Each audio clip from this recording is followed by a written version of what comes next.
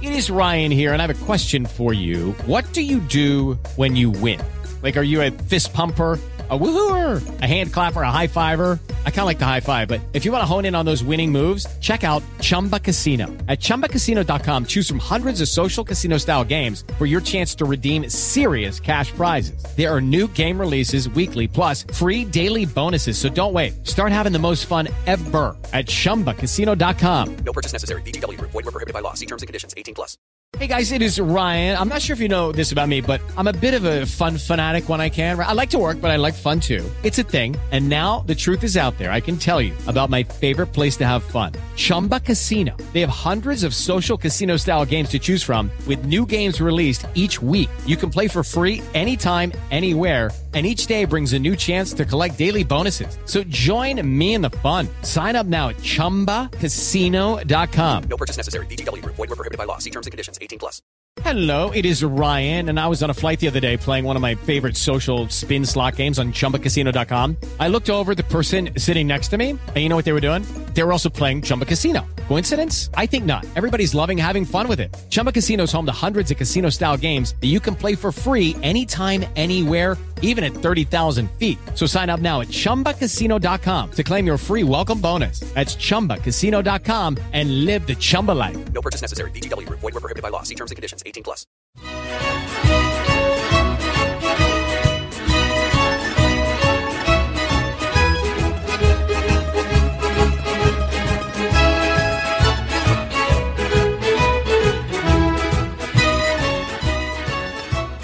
Hello and welcome to another edition of the Forza Napoli podcast.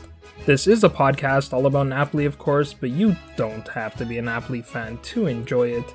If you're a Serie A fan, if you're a football fan, looking for the inside scoop on all things Napoli, this is the place to be. I'm your host, Joe Fischetti. Thank you so much for listening. I'm flying solo for today's pod, but there is a lot that I would like to cover. I didn't release a podcast after the Hatayspor match, but I did post a 10 quick takeaways piece on it, so be sure to check that one out if you want to know how that match went. I'll still make reference to that match here and there, but mostly by way of comparison to the match against Girona on Wednesday. The way I'm going to structure this episode is as follows. I'll start with some general thoughts on the match and whether the result actually means anything. Spoiler alert, I think this draw means just as little as the draw against Spal did. Then I'll use Napoli's starting 11 against Girona as a means to cover both the match and the latest news around the club. That'll probably make more sense as I go through the podcast. I'll talk about Napoli's performance in the penalty shootouts, which was one of the big positives for me from this friendly. And then I'll close by talking about whether we already have an injury crisis at these very early stages of the season, and finally, the poor access to the match and what that implies about our club. So let's get right into it. Further to the last point, I don't know how many of you got to watch the match, but it finished 1-1 after normal time. Christian Stuani opened the scoring in the 13th minute, and Giovanni Simeone equalized from the spot a few minutes before the break. Neither team scored in the second half, but just for fun, they did a penalty shootout to determine the winner, which turned out to be Napoli by a score of 3-1. So let's begin with Napoli's starting 11, which initially caught me off guard, but after I thought about it, I can understand Garcia's decisions. He played Pierluigi Golini in goal, Juan Jesus and Leo Ostergaard at center back, Nosa Oberetin and Alessandro Zanoli at left and right back respectively.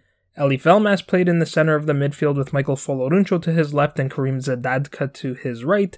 Chucky Lozano played on the left wing, Alessio Zerbin played on the right wing, and Giovanni Simeone played at striker. Now, when the club posted this lineup, I was genuinely confused about what the formation might be. Typically, the club posts the players in the order of their positions: keeper, right back to left back, right mid to left mid, and right wing to left wing. So you can infer what the formation is just from the order of the list of players. That would have suggested a 4-4-2 formation with Lozano and Simeone as the front two. It almost looked like that was the formation at the start of the match, but in the end, it turned out to be, or it reverted to a traditional 4-3-3, and the posted lineup simply was not in any order. So Garcia fielded his B team for the first hour, And I can think of two reasons why he would do that. The first is because the match against Hatayspor was only 4 days prior to this one, so I assume Garcia didn't want to overexert his players. Even though players don't really take any time off these days, the coaches always treat the summer as a bit of a restart and slowly build their players up to full match fitness. So this was just a form of injury prevention, I think, though I guess it didn't really work. We'll come back to that in part 2. The second reason Garcia fielded this squad is because he's still assessing which players to keep and which players to send away. If you watch the open training sessions between Saturday and Wednesday, you would know that Garcia, like Spalletti, likes to close his training sessions with inter-squad matches on a reduced pitch. I believe it was on the Sunday or the Monday, but Garcia fielded these same players for the inter-squad match, and I think it was for the same reasons. He didn't want to overexert the starters after they played against Hatayspor, and he wanted to assess the quality of his reserve players. So let's talk about those reserve players individually, and then, as I said, I'll provide some news updates and opinions as we go along. So Golini started in goal. I don't have a whole lot to say about him. There wasn't a whole lot that he could do on the Girona goal. Besides the goal, Girona had only one decent strike on target, and it was pretty much straight at him. Juan Jesus and Leo Ostergaard started at center back. Jesus ended up playing the full 90 minutes. When Garcia made his changes, it appeared that Luigi Davino was going to come on, but for some reason he just went back to the bench and Jesus finished the match.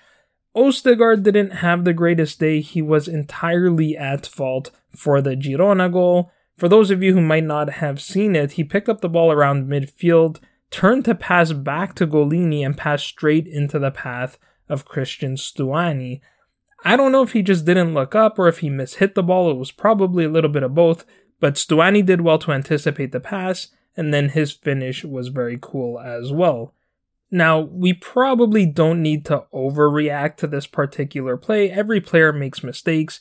You might recall Amir Rahmani did the same thing against Udinese, which was his first start for Napoli, and that was a league match, not preseason, but obviously Rahmani turned out to be just fine. Hopefully Ostergaard got it out of his system and it doesn't happen again in a more meaningful match.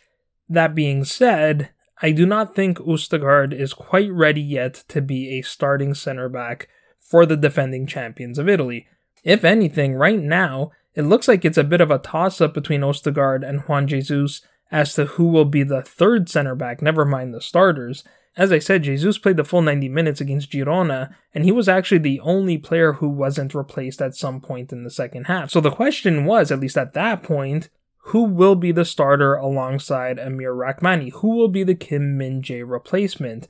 That's the question we've been asking ourselves all summer, and we finally got the answer, but not before we were linked to a couple of other players. On Thursday, we learned that the guy that most Napoli fans wanted, Kevin Danzo, signed a contract extension with Lens. Apparently Lens wanted at least 30 million euros for him, and Napoli were only willing to offer 22 million. Napoli were reportedly offering him a higher salary, but I suppose it's possible that he leveraged Napoli's offer to get a higher salary at Lens. Now, Danzo's extension itself did not prohibit Napoli from purchasing him, albeit for a significantly higher price because he would have then been on a longer-term contract. However, the video that Lens posted to announce Danzo's extension was a pretty strong indication that they had no intention of selling Danzo to Napoli. That video pissed off a lot of Napoli fans who are now hoping and praying that we draw Lens in the Champions League so we can exact revenge on them. Knowing how corrupt UEFA is, it wouldn't shock me in the least if that happened. Now, we were linked to a whole host of names, some of who were names we'd already been linked to, and some of who were brand new. I didn't spend a whole lot of time researching these players because there were just too many players that we were linked to. As of Friday, Max Kilman of Wolves was still amongst the candidates. My sense all along was that Kilman was simply too expensive. Wolves were asking for something like 40 million euros. Now, I've had lots of conversations with Napoli fans who will tell you that Napoli are reigning champions. We just sold Kim for 50 million. We should be willing to spend all of that money on a replacement. That's a fair argument, and I respect that opinion. My response would be that simply spending more doesn't always mean you're going to get the best player. We spent something like 36 million euros on Kostas Manolas, and he turned out to be a bust. Then we spent only 18 million euros, half of what we spent on Manolas to get Kim, and he was the best defender in the league last season. The other thing I would say is, if we had that just spend the money mentality, we never would have won the Scudetto last year, at least not in my opinion. We may not always agree with De Laurentiis' approach, whether it's imposing a salary cap or making 100 kits or whatever it might be, but these decisions have kept the club financially stable. That's what allowed us to buy a player like Osimhen and to continue to buy and sell players while the rest of the top clubs were all drowning in debt. It's a very slippery slope when you start splashing cash on transfer fees and when you start to give everyone pay increases.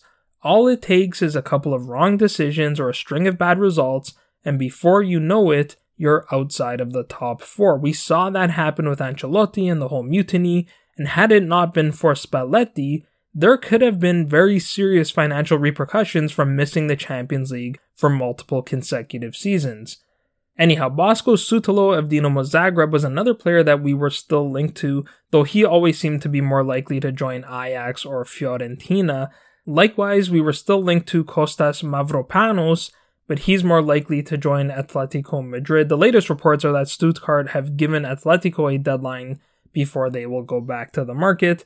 And then there were three new names that appeared on Friday. One was Felix Udokai of Augsburg, who we will get a first-hand look at this weekend when we play Augsburg at Castel di Sangro on Sunday.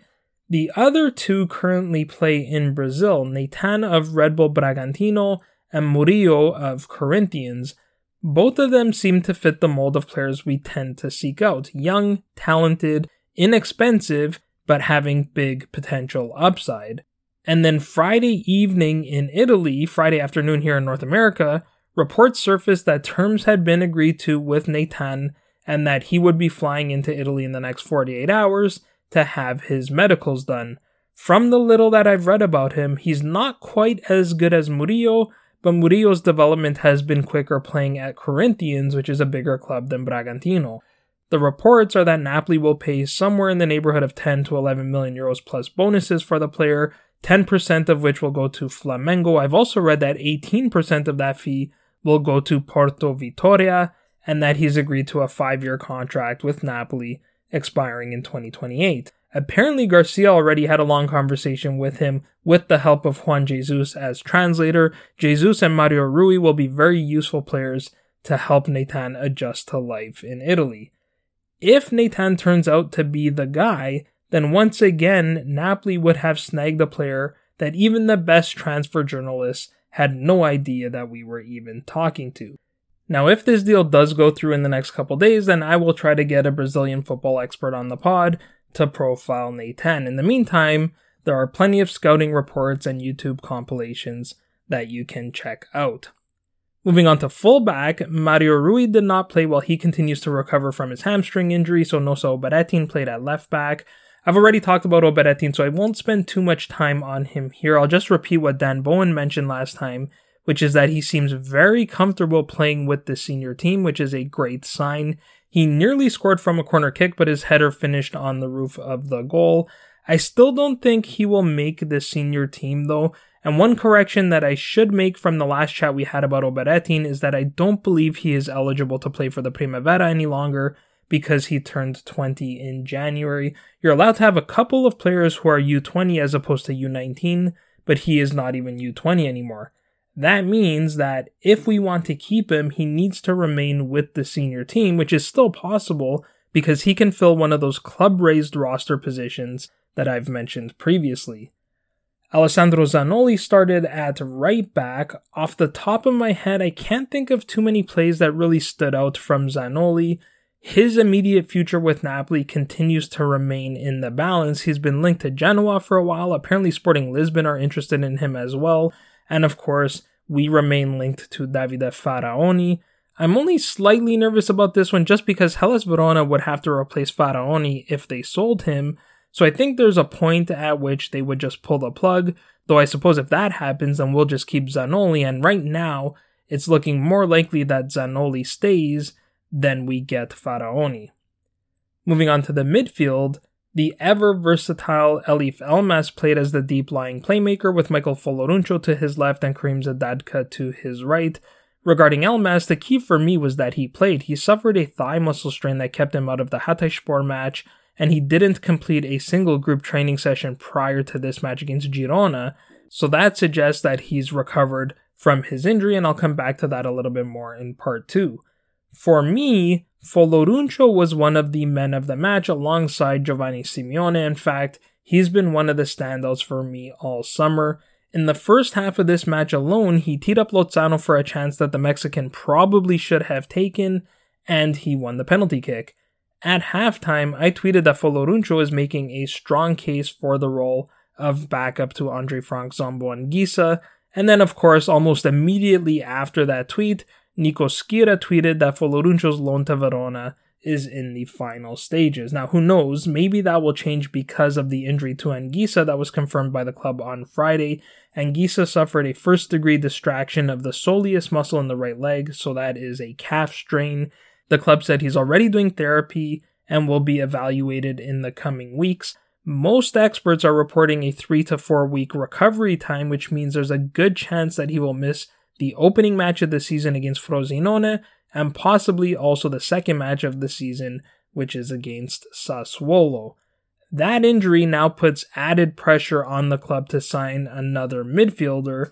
It also further justifies the investment because we already know that Anguissa could miss up to a month in January for AFCON if Cameroon qualify, and now he has this injury. And just like that, the papers were flooded with reports that Napoli are pushing for Atalanta's Toon Koopmeiners and that De Laurentiis is willing to pay 30 million euros for him.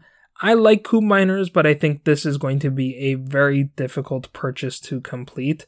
Aside from the fact that Atalanta are notoriously difficult to negotiate with, for Napoli at least, they seem to have no problem giving their players to Juventus, Atalanta are not desperate for cash. Between the sale of Jeremy Boga to Nice and the impending sale of Rasmus Højlund to Manchester United, they will have generated close to 100 million euros in revenue. They've already spent about 38 million euros on El Bilal Touré and Mitchell Bakker, but when you factor in amortization, if the transfer window ended today, Atalanta would have recorded a capital gain of roughly 90 million euros. So unless Koopmeiners forces a transfer out, Atalanta are going to be very pricey and very difficult to negotiate with. Another player who was an option up until this week was Daichi Kamada, but he has now signed with Lazio. I really cannot understand why Napoli did not go after Kamada. The only reason I can think of is his salary at 4 million euros net per season was higher than what we want to pay our players, and apparently the agent commissions were really high in this transaction as well. But he was a Bosman signing. There was no transfer fee. We would probably have no problem paying a 20 million euro fee and 2 million euros a year in salary for a player. On a 5-year contract, that would be the equivalent of 8 million euros gross per season, 4 million a season in amortization, and 4 million gross in salary. And that's exactly what Lazio are paying. It's just all salary and no amortization. And if we actually pay 30 million or more, some people are reporting 35 million for Koopmeiners, then he'll cost the club more than 8 million gross a season. So I'm really surprised we did not go after Kamada. The third midfielder to start this match was Karim Zadadka. I have mixed feelings about Zadadka at the moment. Up until this match, I actually thought he was having an excellent summer. He looked confident, he looked much more involved in training, so I thought, okay, he could be a good squad player again, and he might even feature more this season than he did last season. Then he got a massive chance in this match after Lobotka won the ball in the center of the Girona half. He played the pass to Zerbin, and Napoli were 2v1 with a Girona defender. Zerbin squared the ball to Zadadka, and he had only Juan Carlos to beat from close range, and he shot straight at the goalkeeper. I think that might have been a decisive moment for Garcia. Had Zadadka scored there, that goal would have served as confirmation of his progress. Instead, he missed. Now, he might still be a squad player, but that miss probably hurt his chances of playing a more meaningful role with the club. In the second half, Garcia replaced Lozano with Lobotka, so Zadadka moved up to right wing, and Zerbin moved to left wing. Okay, that will do for part 1.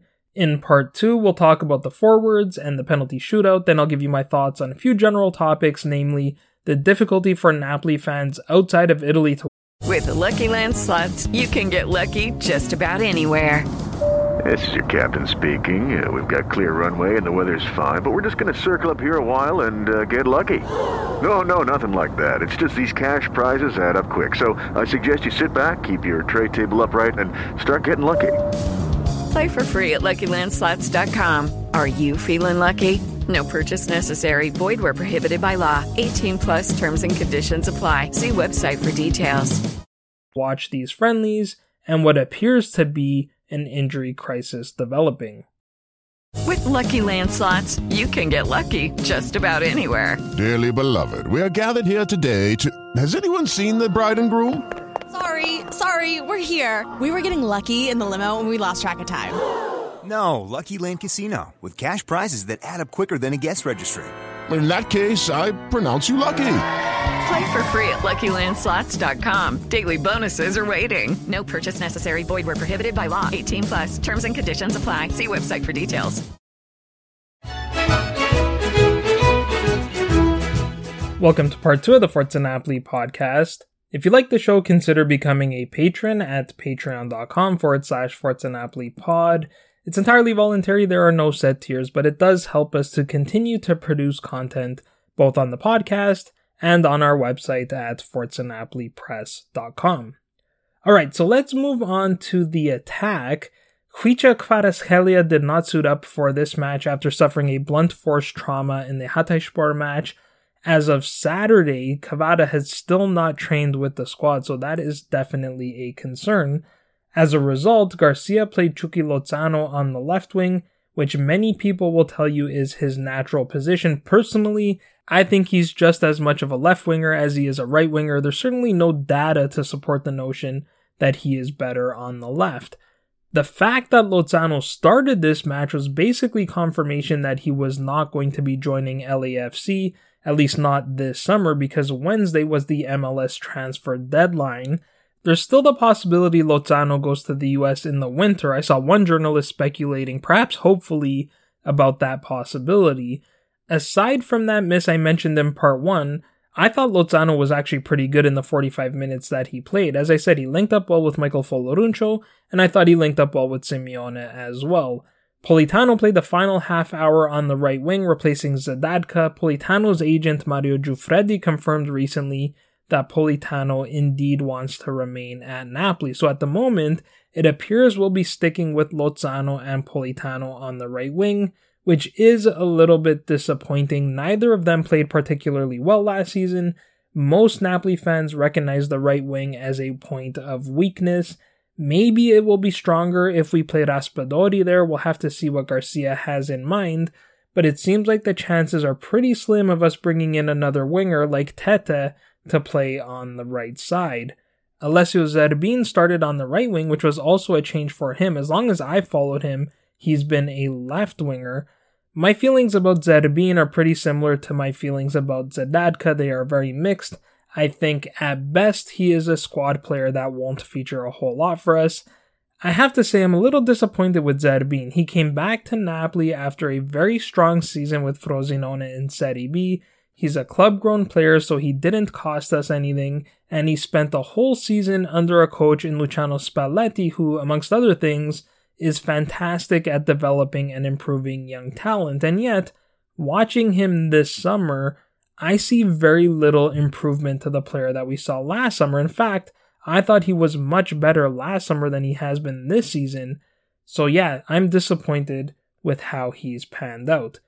Giovanni Simeone completed the Napoli attack, and he was very good once again. We are so fortunate to have Simeone as our backup striker. This is a player who appears to be perfectly happy in the role he plays, knowing that so long as Victor Osimhen is healthy, he is not going to start a ton of matches, and yet he just keeps delivering on every stage, from the biggest stage like the Champions League to the smallest stage like a summer friendly against Girona. I think he is the best backup striker in the league, and I don't think it's particularly close. For a second there, it seemed like Gianluca Scamacca would challenge Simeone for that title if he signed for Inter, but Atalanta swooped in with the boatload of cash that they are about to get from Manchester United for the sale of Rasmus Højlund and appear to have pulled the rug out from beneath Inter's feet. Now, who knows, maybe Scamacca can still challenge for the best backup striker as an Atalanta player because they've already signed El Bilal Touré, who's probably going to play up top alongside Ademola Lookman in Atalanta's front two. Now, I may be biased, but after last season, I would take Simeone over Scamacca any day of the week. Simeone scored 9 goals and added 1 assist in only 765 minutes of play last season, and 4 of those goals were in the Champions League. Scamacca scored 8 goals in 1,342 minutes, but 2 of those goals were in Conference League qualifiers, and 3 of those goals were in the Conference League final tournament, compared to Simeone's 4 goals in the Champions League. Also, Scamacca missed half of last season because of a meniscus injury that required surgery to repair, so there's also the risk of another knee injury. I would never wish that on a player, even for an opponent, but the reality is that there's a pretty high rate of recurrence when it comes to knee injuries. In this match, Simeone was easily our most dangerous player in the attack. In the 6th minute, he had a powerful volley that was well stopped by Juan Carlos. He nearly scored on the rebound, but that shot was blocked by a Girona defender. In the 27th minute, he tested his luck from distance, and it looked like that shot was going to finish in the back of the goal, but it took a slight deflection off a Girona defender and went out for a corner kick. And then he converted the penalty kick with great conviction, smashing the ball into the top corner. It was a perfectly struck penalty kick. Juan Carlos did not stand a chance. So 3 goals in 2 matches for Cholito. Victor Osimhen wasn't available for this match, so Giacomo Raspadori replaced Simeone in the second half. Now, Raspadori and the rest of the regular starters looked okay in the final half hour of the match, but they didn't create any real clear-cut chances. Actually, Girona had the 2 best chances in the final quarter of the match. So under normal circumstances, the match would have ended as a 1-1 draw. However, because this was a friendly, the result was decided by a penalty shootout. I actually thought that was a great idea for a couple of reasons. First, a lot of fans showed up to watch the match and only got to see the regular starters for half an hour, so this was a nice bit of entertainment for them. And second, we weren't very good from the spot last season, and should we reach the knockout stage of the Champions League, which is certainly a minimum objective, we could find ourselves in a penalty shootout. So the penalty kicks need practicing, and doing them in a match-like environment is better than practicing them in training with none of the usual pressures. One of the big takeaways from this match was that the shootout went really, really well for us. We won 3-1 after 4 rounds, so we scored 3 out of our 4 shots. Raspadori scored first using a bit of a stutter step before sending the keeper the other way, and Gisa scored second, smashing the ball straight down the middle of the goal. Zielinski's penalty kick was probably the best of the 3. It had both power and accuracy. Even though the keeper guessed correctly, the shot was simply too difficult to stop. The only player who didn't convert for Napoli was Matteo Politano. His shot struck the upright and stayed out. It's possible the keeper got a hand on the ball, it was difficult to tell. Meanwhile, Girona converted only 1 of their 4 penalty kicks. Alex Meret did really, really well, diving to his left to stop the first and diving to his right to stop the fourth. And then Alexander Callens missed Girona's second attempt, skying his shot over the bar. So that was the match against Girona. Now, the next subject I want to give you my thoughts on is the injury situation at Napoli. I hesitate to call it a crisis just yet because most of the injuries we've suffered so far are fairly minor in nature, but they have been piling up. This has been a subject of debate amongst Napoli fans. What's the cause of the injuries? Are we overreacting? And so on.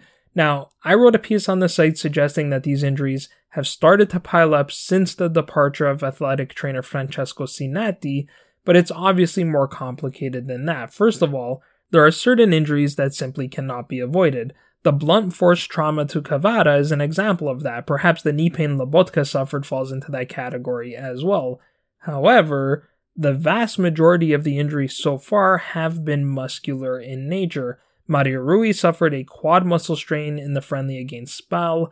Elif Elmas wasn't in the squad for the Hatayspor match due to a thigh muscle strain. Diego Demme was not in the squad for the Girona match due to a muscle injury as well, while Colisacco and Victor Osimhen were kept out of the squad due to muscle fatigue. Giovanni Simeone had muscle fatigue after the match, and on Friday, we learned that Anguissa has a first-degree calf strain that will keep him out of the squad for 3 to 4 weeks.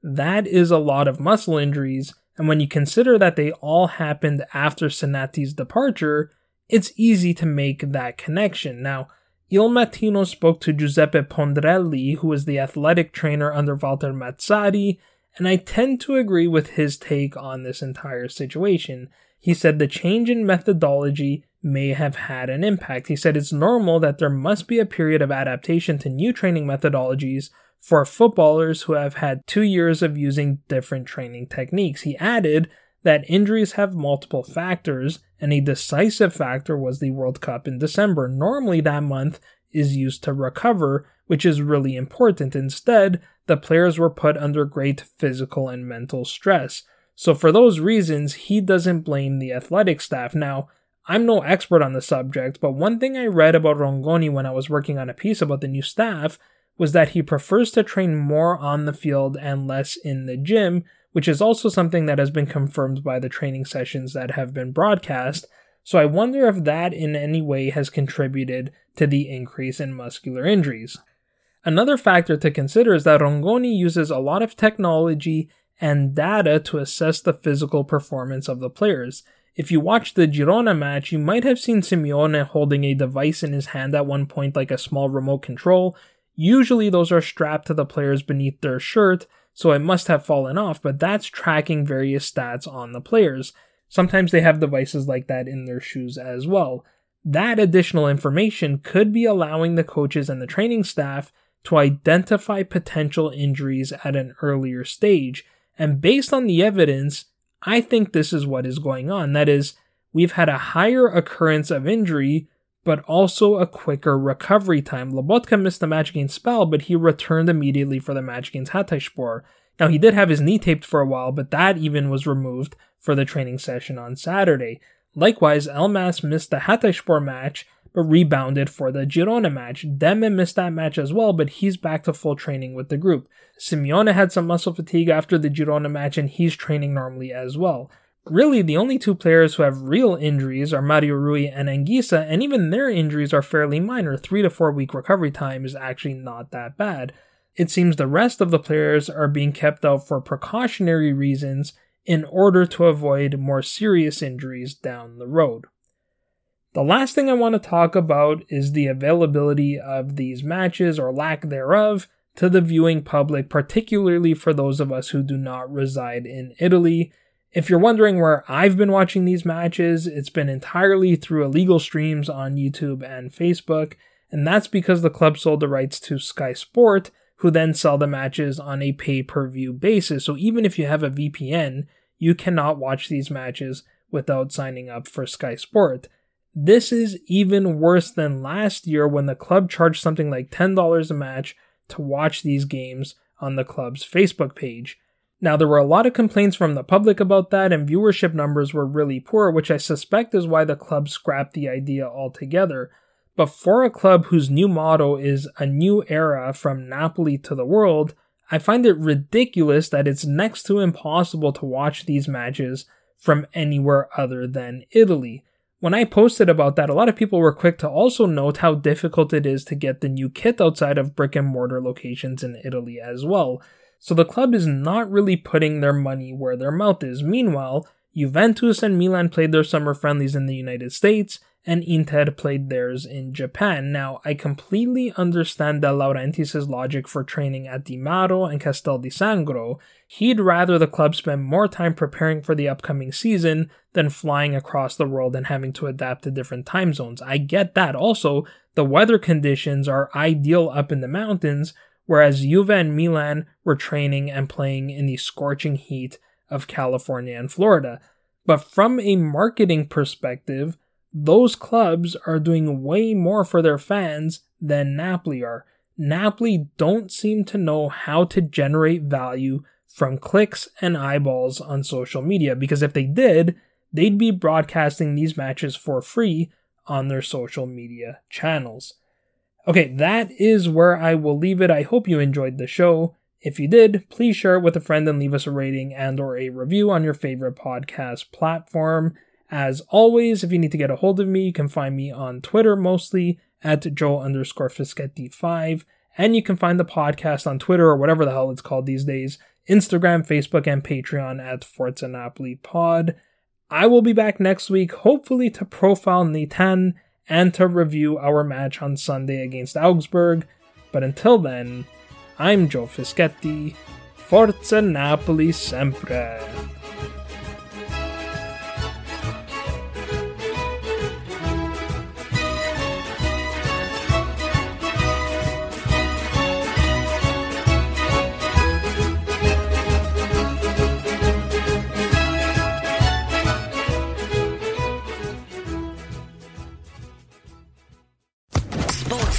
Podcast Network.